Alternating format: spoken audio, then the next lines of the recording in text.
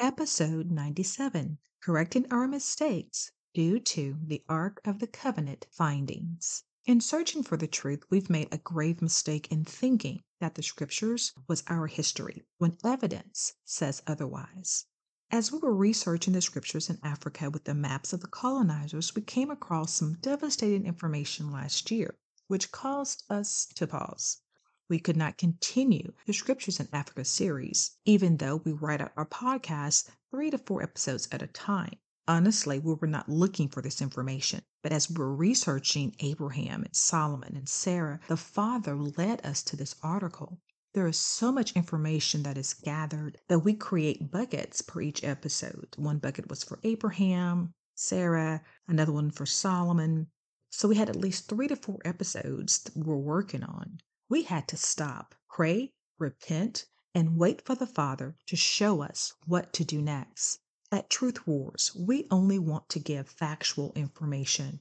And when we make a mistake, we want to admit the mistake and let you know the truth. We made a mistake before stating that the descendants of the Atlantic slave trade were Israelites.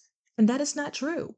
We are not Israelites because Israel is from the pagan gods of Isis, Ra, and El. We discussed this in episode 90. Let's look at the article we came across while researching the scriptures in Africa, titled The Egyptian Origin of the Ark of the Covenant by Scott Nagel. The best non-Israelite parallel to the Ark of the Covenant comes not from Mesopotamia or Arabia, but from Egypt. The sacred bark was a ritual object deeply embedded in the Egyptian ritual and mythological landscapes. It was carried aloft in processions or pulled in a sledge or a wagon. Its purpose was to transport a god or a mummy and sometimes to dispense oracles. What? The Israelite conception of the ark probably originated under Egyptian influence in the late Bronze Age. The Ark of the Covenant holds a prominent place in the biblical narratives surrounding the Israelites' exodus from Egypt. Its central role as a vehicle for communicating with Yahweh and as a portable priestly reliquary distinguishes it from all other aspects of the early cult. In varying detail, biblical texts ascribe to the ark a number of functions and powers which have led scholars to see the Bible's portrayal of the ark as the result of historical development and theological reinterpretation. While some have looked to Mesopotamia and pre-modern Bedouin societies for parallels to the ark, the parallels have remained unconvincing and have contributed to the general view that the ark was uniquely Israelite. Nagel proposes that we can gain greater insight into the Israelite ark and the narratives in which it appears by looking to a hitherto overlooked parallel, the Egyptian sacred ark. Biblical texts describe the Ark of the Covenant as a sacred object containing 5 major features. The first is a wooden box, in Hebrew known as the Aron, roughly 4 feet by 2.5 by 2.5 and overlaid with gold. Footnote 2. The word itim or acacia is a loan from Egyptian. There are a number of species of acacia that grow in Egypt, the Sinai Peninsula, Judean Desert, and the Negev. The second is a lid, the capiret, made entirely of gold, not plated like the box, which contains a molding running along its top edge. Footnote 3. The lid also is translated mercy seat, based on an etymological association. However, the word capiret simply means covering. Its third component is a pair of gold cherubims, or sphinx, that rest on top of the lid and face each other with their wings touching. Note that the lid was understood as God's throne, whereas the box was viewed as the footstool. Footnote 4. On the Egyptian origin of this creature, see already Albright and now Mettinger. Attestations of the Syrian cognate, the Kuribu, do not permit a precise or consistent description of the creature. Thus, some appear to have animal heads while others have human heads. Nevertheless, the Kubra commonly are described as fashion images that either stand at entrances to portals or face each other. The use of the cuneiform dinger sign marks them as a divine. Even in the Bible, there is some variation concerning this creature. The cherubim on the ark has 2 wings in Exodus, but 4 wings in Ezekiel's vision. The closest parallels are the sarcophagus of Aramim, king of Byblos, and an ivory found at Megiddo.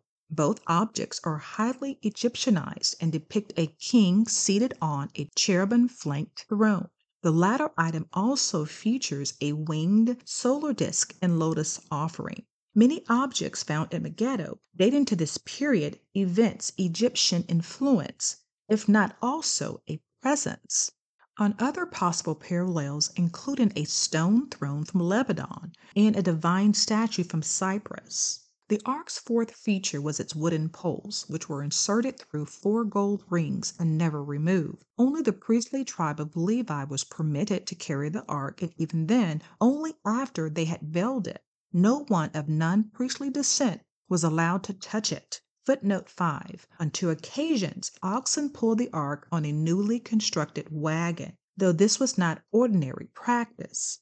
Footnote 6. The priests were forbidden from looking at the caperet lid, hence it was veiled.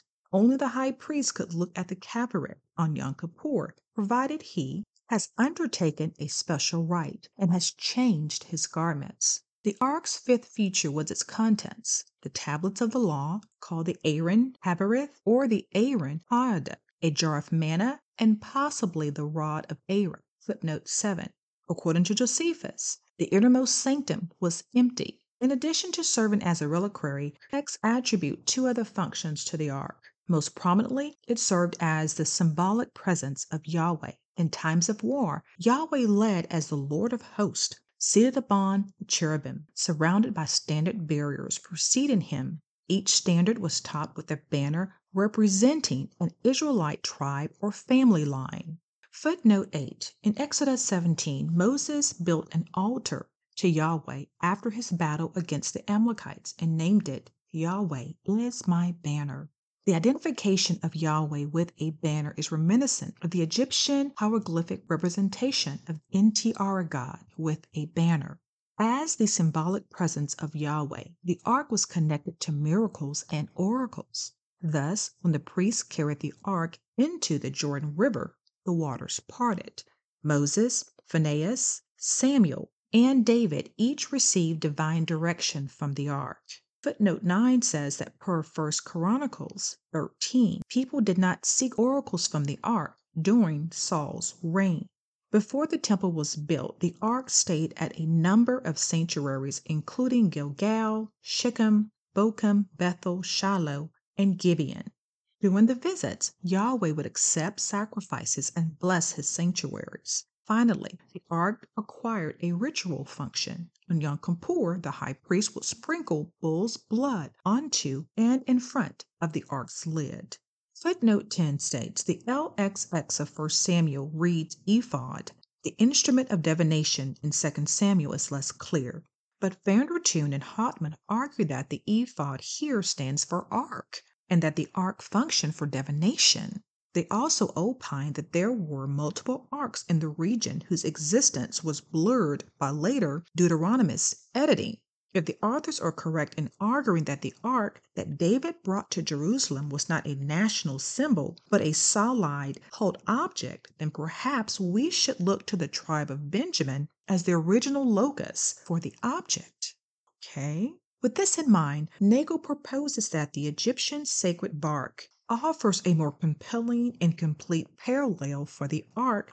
Of course, the bark was not merely a boat, but a sacred ritual object deeply embedded in the ritual and mythological landscapes of the Egyptians. Though they resembled boats, they rarely, if ever, were set in water. Even when they needed to cross the Nile, they were loaded onto barges.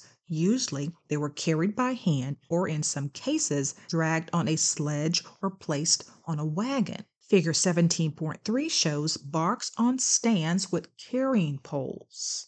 The bark's most basic function was to transport gods and mummies. Again, transport gods and mummies.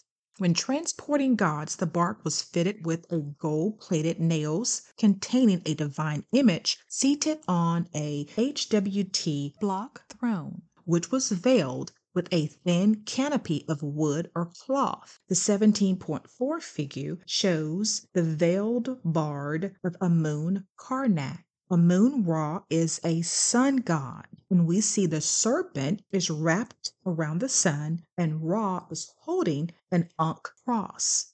We talked in many episodes ago how Constantine got the Christian cross from the Egyptian Ankh, and Constantine was a devout sun worshiper. When transporting the dead, it carried sarcophagus within a covered gold-plated catafalque. 17.5 figure shows a bark on a catafalque, the tomb of Usherat. Usherat was an Egyptian official, and his painted tomb is still preserved today for visitors. There's no one type of sacred bark, but rather many variations on a theme, each with its own set of accoutrements. Many barks were decorated with protective cherubims, such as the nails of the bark of Amun, found on Sitiel's mortuary temple in Kurna, and the bark of Horus in the temple of Edfu. 17.6 figure shows Nehu containing cherubim. Like the Ark of the Covenant, sacred barks were carried on poles by priests, the so-called pure ones, who had performed purification rituals in order to host the bark. The bark also gave oracles. Nagel says, I know of no sacred bark whose footstool contained relics. The placing of oats beneath the feet of statues is attested. Thus, in a letter from Ramses II to the Hittite king Hattusilus III, we find the following reference. The writing of the covenant I made to the great king, and which the king of Hattu has made with me, lies beneath the feet of the god Ra. The great gods are witnesses to it. Okay. Scholars have long likened this practice to the placing of the covenantal tablets in the ark's footstool. In addition, from the 18th dynasty well into the Roman period, Egyptians fashioned statues of god Ptah, so called Osiris, standing upright on their own coffins. Of interest here is that the coffins often housed copies of the Book of the Dead or small corn mummies. While the Ramesside letter and statue are not exact parallels to the ark, they share the concept of text placed beneath the feet of a god. Figure 17.7 shows Osiris standing on a coffin. Even from this cursory treatment, it should be clear that the ark and the bark share much in common in both design and function, and each, in its own way, was connected to a historicized mythology of a return. Of course, Nagel states, I'm not suggesting that the Ark of the Covenant was in fact a bark, only that the bark served as a model, which the Israelites adapted for their own needs. Thus, the Israelites conceived of the ark not as an Egyptian boat with a prow, stern, and oars, but as a rectangular object, more akin to the riverine boat that informs the shape of Noah's ark. Nevertheless, some of the bark's other aspects remained meaningful in Israelite priestly culture, but still represented a throne and a footstool, and so it still served as a symbol of the divine presence. It continued to be a sacred object that one could consult for oracles, and its maintenance continued to be exclusive privilege of the priest. Moreover, there is evidence that it retained the chthonic import of its Egyptian prototype.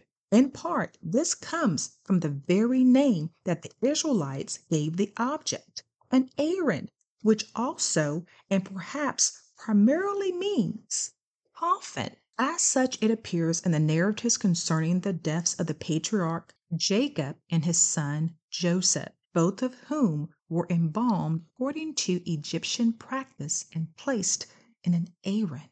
Wow. Let's review the 5 components of the Ark of the Covenant. 1. Wooden box, known as the footstool. In Egypt, it was used as a coffin or chest, known as an Aaron, used to transport the dead or a god. Number 2, lid of gold, known as the mercy seat or God's throne. Egyptian coffins and chests were covered in gold. 3, 2 cherubims. On top of the coffins were 2 animal heads or human heads with wings, known as the sphinx. They also would place 2 winged goddesses on the coffin as well. 4, wood poles. The coffins were carried with poles. 5, the contents were the 10 Commandments, manna, and the rod of Aaron. The Egyptian covenants between 2 pagan kings were placed at the feet or footstool of the Ra God. Let's listen to Corey, a devout Christian's point of view of the Ark of the Covenant and its Egyptian origin. And notice how she explains away the facts that she displays herself in her own video.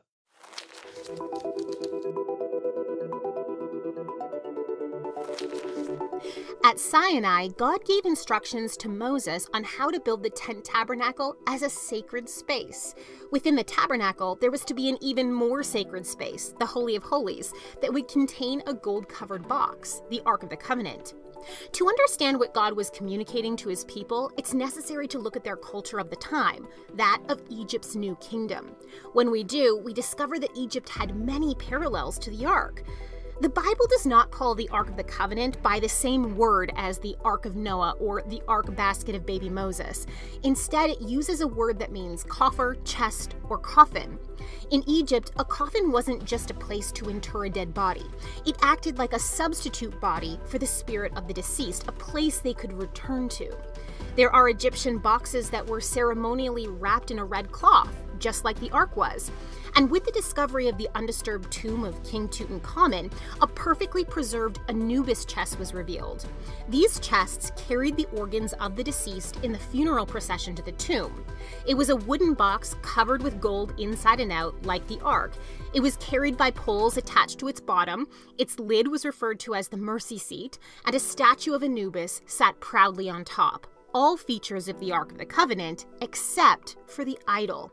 Rather than an idol, the Ark of the Covenant had 2 cherubim, angelic beings with outstretched wings that met together over the mercy seat. From between the cherubim, God's presence would meet with Israel.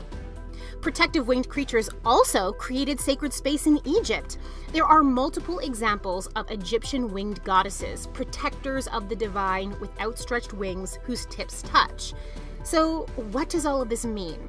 Mainly, that God was using cultural imagery familiar to the Israelites to speak with them. Rather than being just another one of Egypt's gods, God was above all, sacred, as represented by the boxes, the tabernacle structure, and the winged cherubim, present to speak with Israel, as represented by the mercy seat, and greater than any image. There was no idol image of God. The Ark was also a type of reliquary, a place to put sacred things. Inside the Ark at first were the tablets of the law given to Moses on Sinai. These tablets were likely flakes of stone that measured around the same size of 1 or 2 man's hands. They needed to fit within the Ark. Placing them inside the Ark corresponds with the Near Eastern practice of placing a treaty at the feet of the chief god of the people. The Bible tells us that the Ark was also known as the footstool of God. These comparative studies show us that God chose to use imagery that already symbolized issues of the divine to the Israelites, but he rearranged it to reveal himself. He didn't expect them to use his language right away. Instead, he spoke to them in theirs. In the Smith's Bible Dictionary, the Ark is defined as a word adopted from the Egyptians. A chest. The word for Noah's Ark is tabah, the same as used for that of Moses, the Ark of the Covenant. An oblong chest of acacia wood, gilded, 45 inches long, 27 inches wide, and 27 inches deep. It was to contain, or by its side, the book of the law, the covenant, and perhaps also the pot of manna and Aaron's rod. When Solomon's temple was dedicated, the ark contained only the 2 tables of stone. It was to be kept in the most holy place, excluding all idols, and itself be the center of regard, as denoting the presence of God on the mercy seat, which was on the lid, overshadowed by 2 images with wings. Jeremiah predicted that it should be finally abandoned as a sacred object.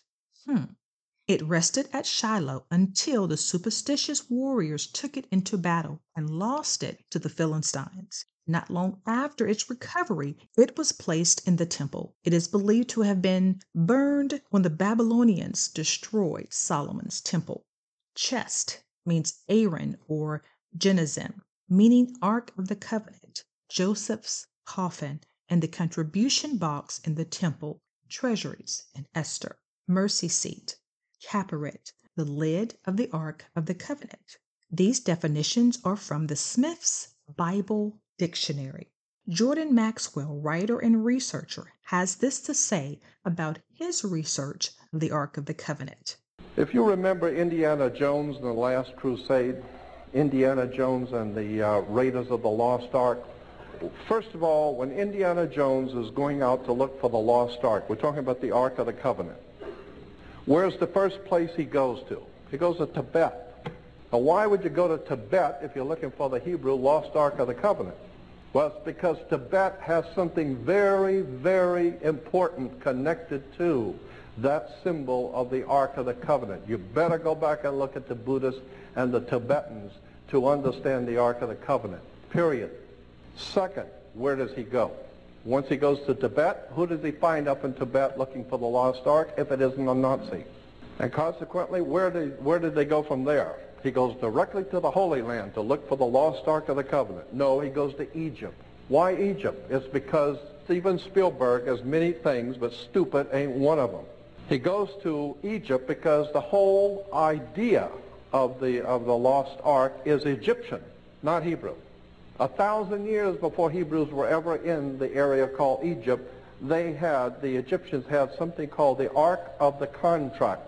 The Ark of the Contract, which I will show you, the Ark of the Contract was a box with two angels' wings, with wings over it, and it was an Egyptian symbol, and it symbolized a contract that the pharaohs had made with the gods who came down here from Sirius, from the ancient star system of Sirius. They were called, and Sirius is called the dog star. And consequently, you take dog, D-O-G, and turn it around for us, it becomes God. G-O-D is dog spelled backwards. It goes back to Sirius, the dog star. It goes back to Anubis in the Egyptian.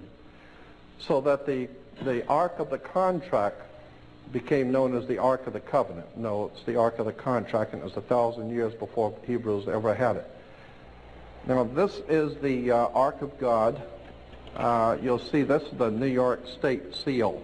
In New York, the State of New York seal, you will see in the middle is the Lost Ark of the Covenant. Here it is, the Ark of the Covenant. You remember this from Indiana Jones and the Raiders of the Lost Ark.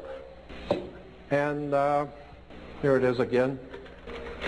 Incidentally, the Ark, the box itself represented the female, the ability to give life. And so the priest would drop blood in front of the Ark, representing the menstrual cycle of the female, because it had again to do with sex.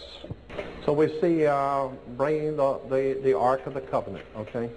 Now, from Smith's Bible Dictionary, we're given to understand that the box with the handles and the angel's wings, etc. Smith's Bible Dictionary.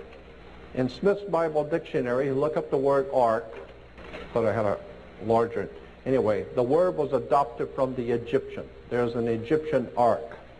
It goes on to say that the ark was a ark of the contract in Egypt, which was copied later by the Hebrews and called the Ark of the Covenant.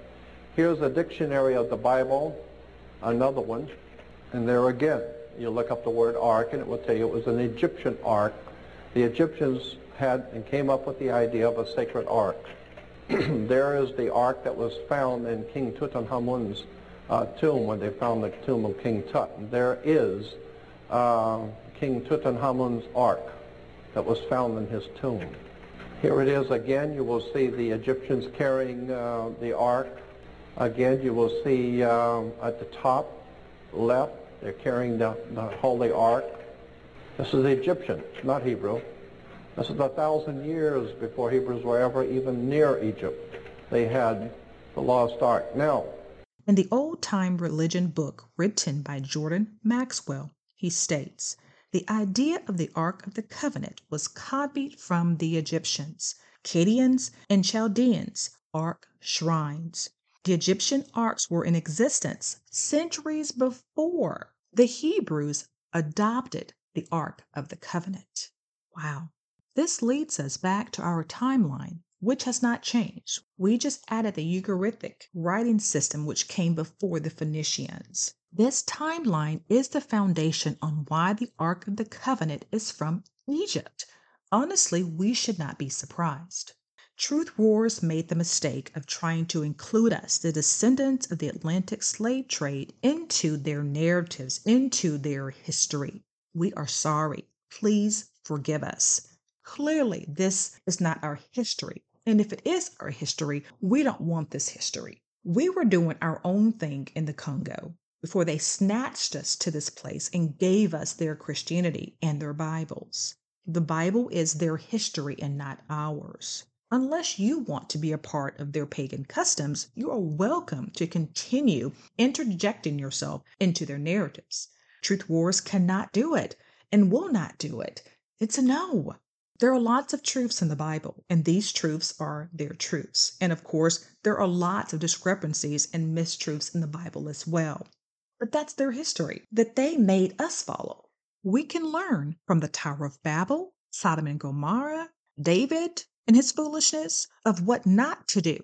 Again, that is their history. As descendants of the Atlantic slave trade, we are trying to figure all of this stuff out, and we have made mistakes over and over again, which is why we have to repent often over here. We've been trying to fit ourselves into a narrative, into scriptures that never intended to include us. The scriptures of the Bible is their history. It's a history book. They just wanted us to follow along as their slaves and obey them being our masters per the scriptures that they wrote. There's no way in the world that Truth Wars will continue to follow anything that's of a pagan origin. It's an absolute no. The Ark of the Covenant is from the Egyptian origin of them burying their dead and their pagan worship practices.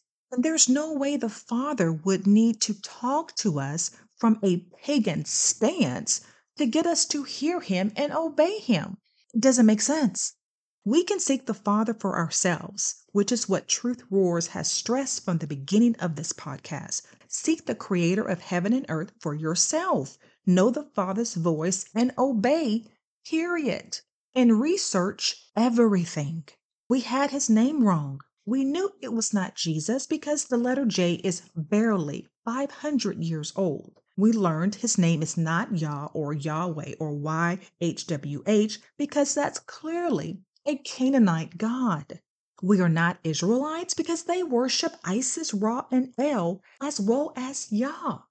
And the continent of Africa is not as small as the maps show us. It's like 3, 4, 5, 6 times bigger than what is shown on the maps. So where is the entire continent outside of Egypt in the Bible? Where is it? Civilization began in Africa. And Truth Wars is researching where the African culture is in the Bible. Where is it? Yes, the colonizers are putting the names of biblical cities and countries on their African maps, but it's still from the colonizers. Here at Truth Wars, we call him Father, the Creator of heaven and earth, because we do not want to participate in their paganism. The Bible is their history and not ours. I know it's difficult to comprehend, and it's going to take some time to process all of this truth and information. And many of you are probably already here and know these truths because things were never adding up for you when it came to the scriptures. Our source and our guide is the Creator of the heavens and earth, and he has graciously led us this far and will continue to lead us. We trust in the Father alone, and we must come to understand that that is enough. The Father is enough. We pray for guidance. We pray that the Father continues to lead us into truth, and we pray that the Father will lead us into our own truth. We need to be more specific. Father, please lead me to the truth of my own family line. Our truth begins in daily prayer and communication with the Father. Truth begins by learning the history of your mother, of your father, your grandparents, your great-great-grandparents, and so on. Have we taken the time to even sit and listen to them, to see what they have to say, and not just listen, but write it down? The truth of who we are is in our family lines. The truth of who we are is knowing the Father's voice to listen and obey. Because some things will be good and other things will be wrong or not for you and your family. Have we even visited the continent of Africa? We were told as children that it was the worst place to visit, but the colonizers have been there. South Africa is so colonized that it's absolutely insane. Houses are being sold in the millions per each house.